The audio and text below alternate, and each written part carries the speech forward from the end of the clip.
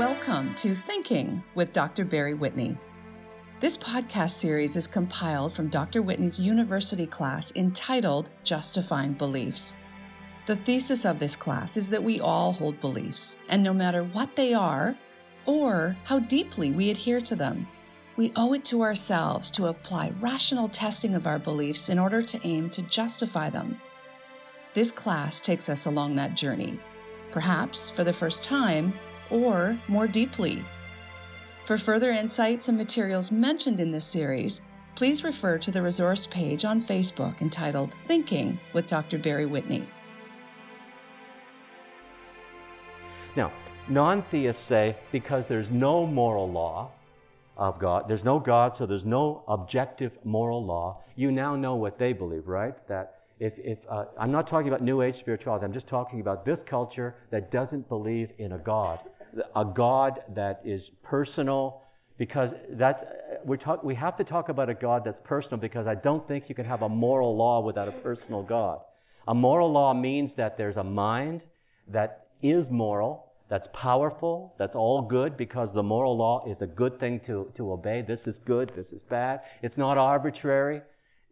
It's what we mean by God, that God would be powerful, God would be wise, God would be moral himself. God would make this moral law available within us, just like religious experiences are available within us to recognize it, even though some people can easily not recognize it in certain difficult situations.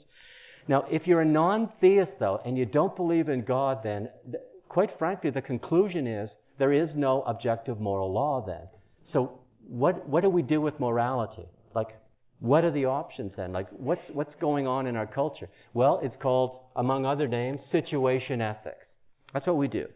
If you don't believe in God, and this is pretty much all of the culture, it's called values education, which was a disaster in the schools, because this is so ingrained in our culture, this non-theistic point of view, that it's made it down into the primary schools. It's basically saying, how do you solve this situation? What would you do morally if your mother at home was suffering some painful disease and she's begging you to kill her? Like, put her out of her misery. And they're told there is no right and there is no wrong, but you have to decide what you do. This is what the culture says. It's your situation. It's unique to you. There is no moral God. There's no God with a moral law that says don't kill unless there's extenuating circumstances, and whether that's one is debatable. If you believe in a God, killing is something that's serious. Euthanasia, whatever. So situation ethics basically says, I decide what's moral based on my situation. And you know what they're basically saying? What they actually are saying, clearly as they can say it, is that we make up the moral law. If there's no God, then human beings make it up according to what's good for us, what's pleasing to us, what's important to us. Now, we can do that in several ways. We can make up the moral law. That's what we do now. That's what we teach. We either make it up individually or we make it up in society. And basically, it's a majority vote. You and we're in a situation where it's a majority vote, whether X, let's say abortion or euthanasia, just pick a hot button, any issue. It's a majority vote whether or not this is considered moral. It's not a majority vote if you're a believer in God who has given us a moral law that says it's right or it's wrong. It's not always clear what God's law means. It takes a lot of study, and I'm not a Roman Catholic, but I do appreciate the fact that they go through all kinds of pages and studies where they try to explain why they believe this is the decision you should make under these circumstances. Like the catechism is huge to start with, but that's what we should be doing. But if you believe in a God, I mean, there are going to be difficult situations where your conscience and your religious sense is telling you that I have to abide by God's law. That's how you worship God, is to do what God wants one to do. That's good. But if you don't believe in God, quite frankly, the price you pay, all of these proofs for God's existence, by the way, simply show you what price we pay if we don't believe in God. That's kind of the thesis. That's the bottom line. In this moral proof, the price we pay for not believing in God is that we no longer have an external, an objective, those are the same thing.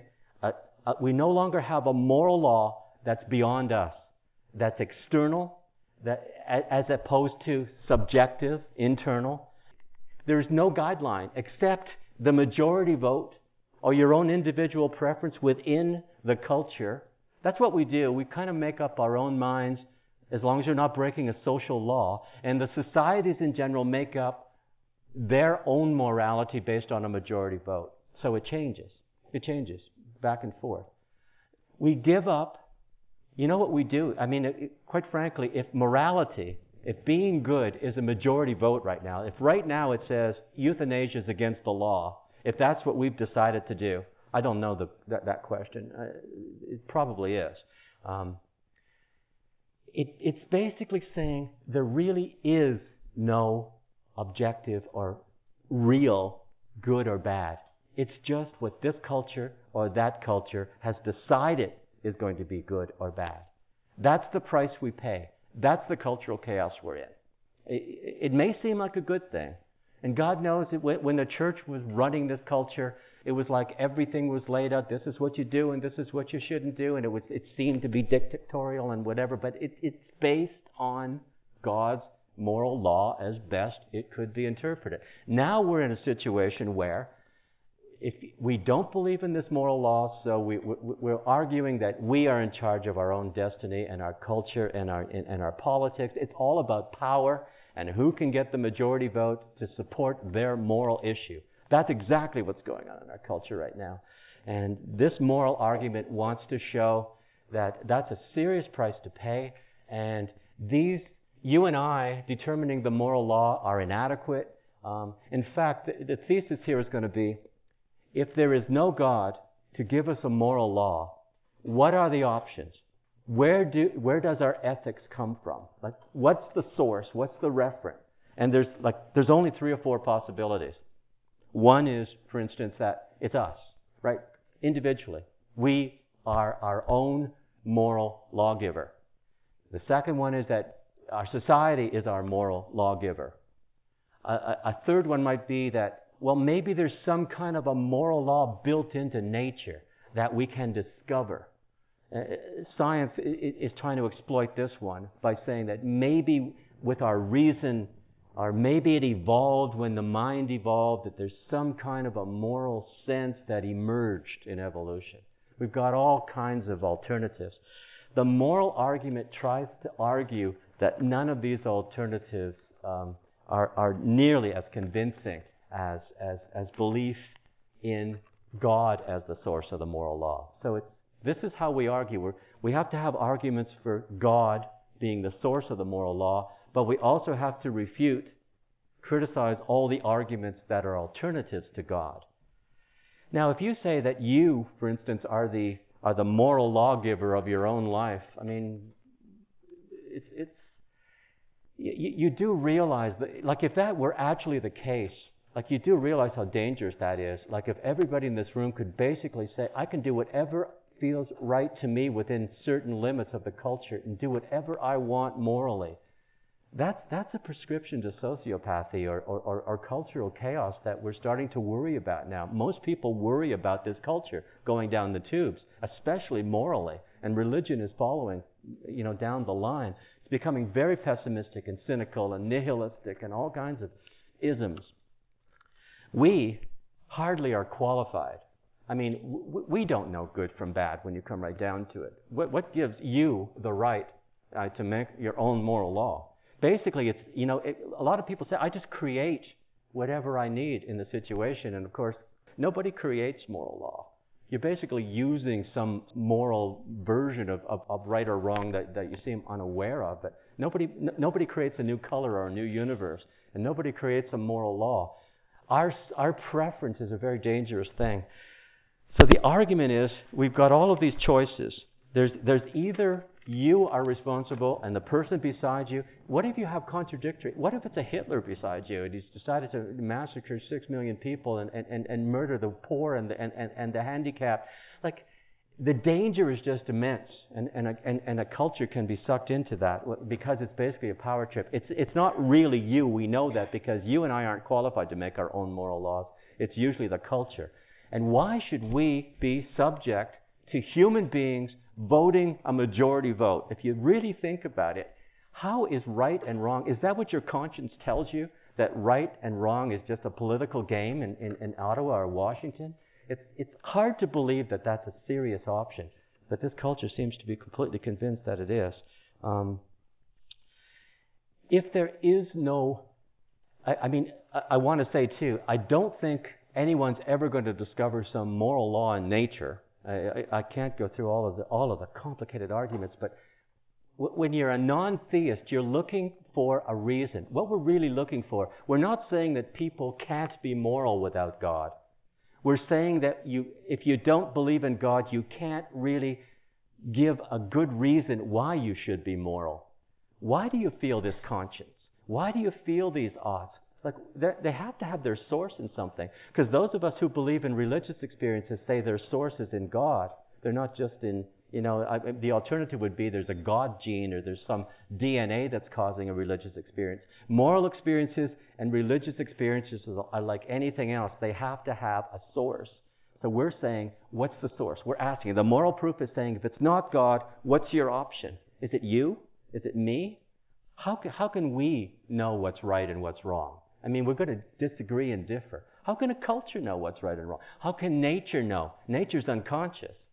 There are lots of people who say the moral laws are just built into nature. Like, are they? The atheist line is basically that with our reason, we can come to an agreement. We can come to an agreement about what's good and what's bad. But that's not really getting to the source of the question here. Like, we're agreeing that this is good and this is bad. But why do we believe anything morally at all? The evolution theory says we should just look at our instincts as the reason why we act this way, and act, whatever is instinctual must be a good. But there's a big difference between instincts and feeling like you ought to do something. Instincts are what you just do naturally.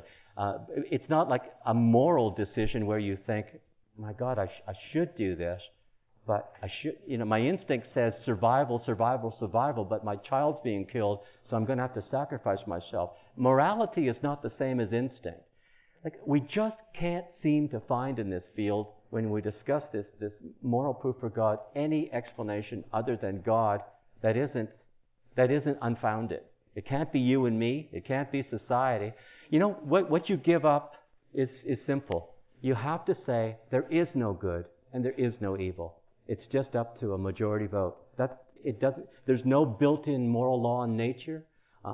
There's nothing but human beings making it up. And why should we? Like, we made up green lights mean go and red lights mean stop. But I don't feel any moral obligation to follow those laws, especially in Detroit if it's red, right? Like, you just keep going. They are not moral obligations. There's a big difference. But that's what we've done in this culture. What we've done is we don't say it very loudly, but we live inconsistently with it. Inside, I think we do feel moral conscience. We feel that certain things should be obeyed. It's always wrong to kill. It's always wrong to, abuse children and all of these fundamental issues. But inconsistent with that feeling, if we have it, God knows if we lose that feeling, this culture is doomed. If we lose the feeling of moral obligation, that there are certain things that are just dead wrong and certain things that we should feel we ought to do. If we don't have a ground, if we didn't feel that, like, what this culture does is basically live with its own resurrected, made up, culturalized, socialized laws, and those are not real. Those change the wind in the air. What we've given up because we don't believe in God, who is the source of a moral law. And if you start with God, you see that this God would give a moral law, and God's given us the ability to know it and follow it. If you don't start with God, you start with nothing, and you end up with nothing except moral laws or whatever is right for this culture at this particular time in history. And we've seen the abuses of that.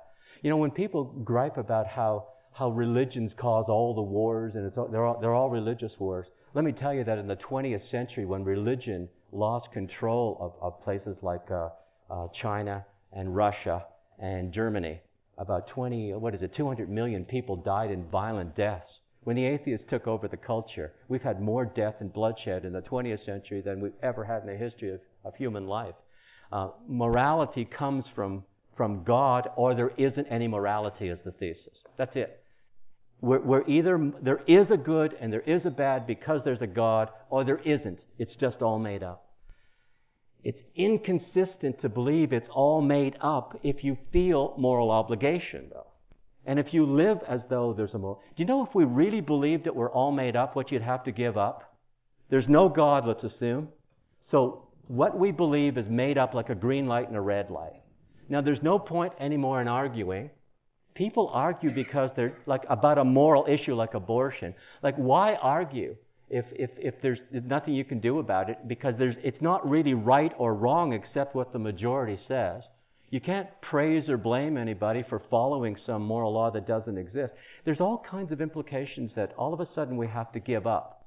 You can't, if there's no real, beyond our own subjective feelings, culturally or individual, there's just nothing. We've given up, and quite frankly, this culture has given up good and evil, and this culture has given up truth. I don't know how familiar you are with New Age spirituality, but most of it talks about there being good and evil being illusions. That when we finally reach our spiritual potential and move into the monism, the oneness of all things, we're going to realize that right and wrong, good and evil, male and female, all of these distinctions that we have were illusions. We've given up good and evil, which means that you can't criticize anybody, because that was their free decision, like it's your free decision to do what you want to do with your mother. They can kill their mother if they like, and you can't criticize somebody else because we're all living on... The minute you criticize, the minute you say that that's wrong or this is right, you're appealing to some kind of a standard that's beyond you and I, beyond society, beyond nature. And that's the strength of this argument. As hard as it is to explain and to appreciate, it's trying to say, we're reduced to simply saying, everybody's right, whatever they do, despite the fact that people do evil, disgusting things. You can't criticize them because they're doing the same thing you're doing. There is nothing to appeal to. There is no right and there is no wrong if there is no God. Now, this is an argument for God based on the moral feeling within. It's testimony that it had to come from God because it can't come from you and me. I don't feel any obligation to do what society says, or a moral obligation. I feel a social obligation. You have to stay out of jail. But there's no moral obligation to do what society says. There may be a moral obligation within, though. And that doesn't mean that society is not going to stumble on something that we do agree with within, but most of it's just a vote. The science is limited to what they can see, what science can see. You can't see a moral law. You can't see a law of logic. There's an argument in theology saying that, and there's no proof that values emerged from dead, insentient matter. Like there just isn't any proof. That's a big hole in the evolutionary theory. It's a big hole in the naturalistic perspective. This is what we have in this culture. You're either a theist or you're a naturalist. That seems to be the division. The university is naturalistic. Almost all the departments basically assume there is no God, so how do we describe a human being? How do we describe moral laws? We can discover moral laws, but we're still not getting to the reason why they're there.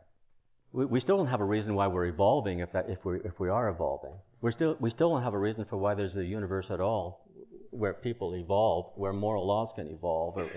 There's no evidence that moral laws can evolve, as far as I know, theistically from dead and sentient matter. There's probably little evidence that I've ever seen that consciousness can come from dead sentient matter, for that matter. There seems to be some serious gaps in the theory. That's the debate. You're getting the majority opinion. That's why there's 22% of people thinking these moral laws are just there. But you see, that doesn't say why they're just there. We can socially agree that we shouldn't kill each other, but that's not a moral law. That's a social law. There are certain moral obligations, though, that go beyond social laws and go beyond instincts and go beyond survival techniques. that can't be explained otherwise, as human beings creating them. We're not wise enough to create them to start with. We're wise enough to know them. These different perspectives about the first one is biological. It's just a biological instinct, and then he has arguments against that, or that it's based on cultural creations, or it's the atheists say it's just human reasons agreed that these things would be valid and these things won't. Humanism says it springs from human needs, and evolution talks about how morality evolved or emerged from insentient matter. That's quite a trick to prove that. This is not the religion and science class, but it's there's some seriously complicated stuff when you start talking about evolutionary theory as fact in everything it says. I think everybody believes in little micro changes, but when you start talking about big gaps like macroevolution, dinosaurs turning into birds, it gets a little bit more contentious. I know that goes against the grain, but I mean, the paradigm in this culture doesn't always make historical sense in perspective. We know that from the history of science. It's just so, it's simple, and yet the simple part is simply to say there seems to be no alternative that's at least as persuasive as a God behind it. We don't know enough about evolutionary theory to say that this thing just evolved from evolution. Like, evolution's blind. Evolution is random. In another class, when we're looking at the naturalistic theory, just it. When you don't believe in a God and you become a naturalist, you really have trouble. Some of you are in the 100, most of you aren't, but this is relevant to what you're asking. Like, from a naturalist point of view, there are three major problems that you and I haven't got time to discuss, but I just have time to say them. One is that, can you trust your own reason? And I can quote Darwin saying, if I'm just a monkey mind, how can I trust my thoughts? If I've just evolved blindly through random chance variation, how do I know that my thoughts are valid? That's a legitimate criticism of naturalism, that if there is no God to assure us that what we believe is valid, to give us a mind, and there's something outside of this closed universe of naturalism, there's really no way we can trust our thinking. It's a famous argument.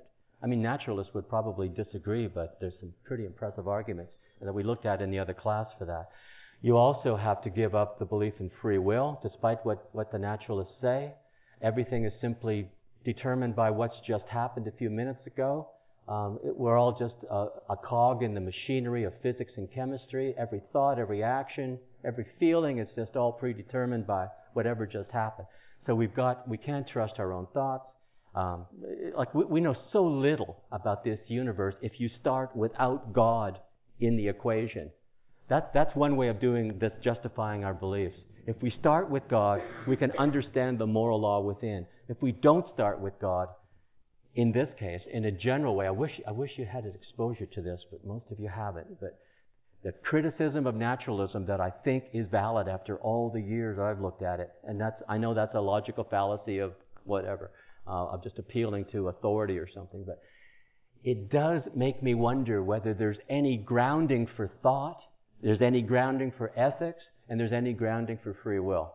I think all three of them are ruled out in it. If you don't believe in God, that's what you give up. You can't trust your own thoughts. You're like a tribe in New Guinea. You've never seen anything except the 15 people you've lived with in your tribe. You've never been more than 20 miles away from where you were born. You have no idea whether your thoughts about the world are valid or not. That's the analogy to a naturalistic world without God. We're a little closed box universe. There's nothing outside the box to tell us that's right. You're right. Here's my special revelation to tell you that this is the truth. That the world was created by a God, that it's going to... Without a God, you can't trust your own thoughts. It's a very long, complicated argument, but that's the bottom line. You can't trust the illusion of free will. Do you know that naturalists... If you want to see some of this, because you're in the wrong class to study it, but it's called naturalism.org, one of my favorite websites. These are people who say, we have a worldview that has no God in it, and they say it. These are the experts. They actually tell you, we have no free will. So don't blame me and don't praise me. I have no free will.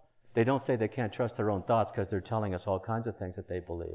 They also say that there is no good and there is no bad. There is no ethics because there is no God. Most atheists admit that. Most of them admit it, that there is no right and there is no wrong. There's just cultural agreement about this and that. It doesn't explain it. It's just a green light and a red light. It's nothing to do with a cultural ought, with a moral ought. So what I'm saying is, just one last time, we did this in the other class, and you've been robbed by not doing that one, because I think it's the foundation of all of this that we're talking about here.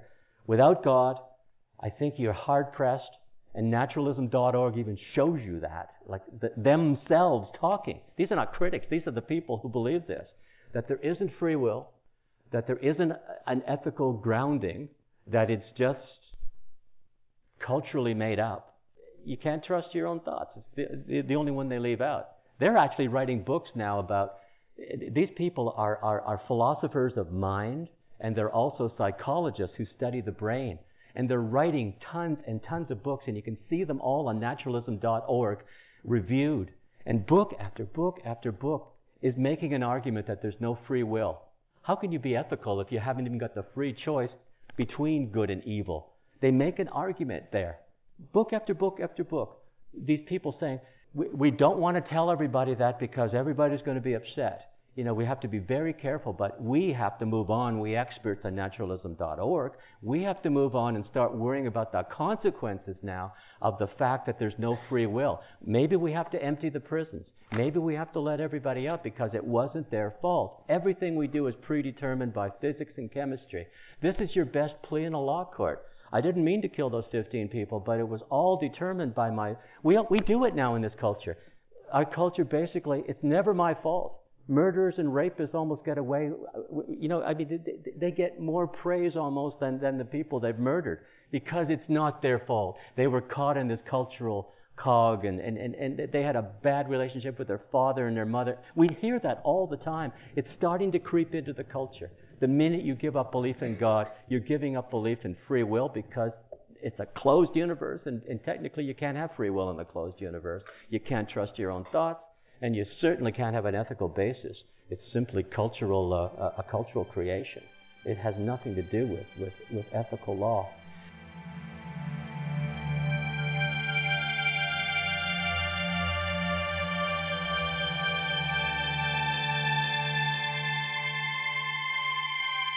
Thank you for listening. We invite you to join us for the next episode as the journey of justifying beliefs continues.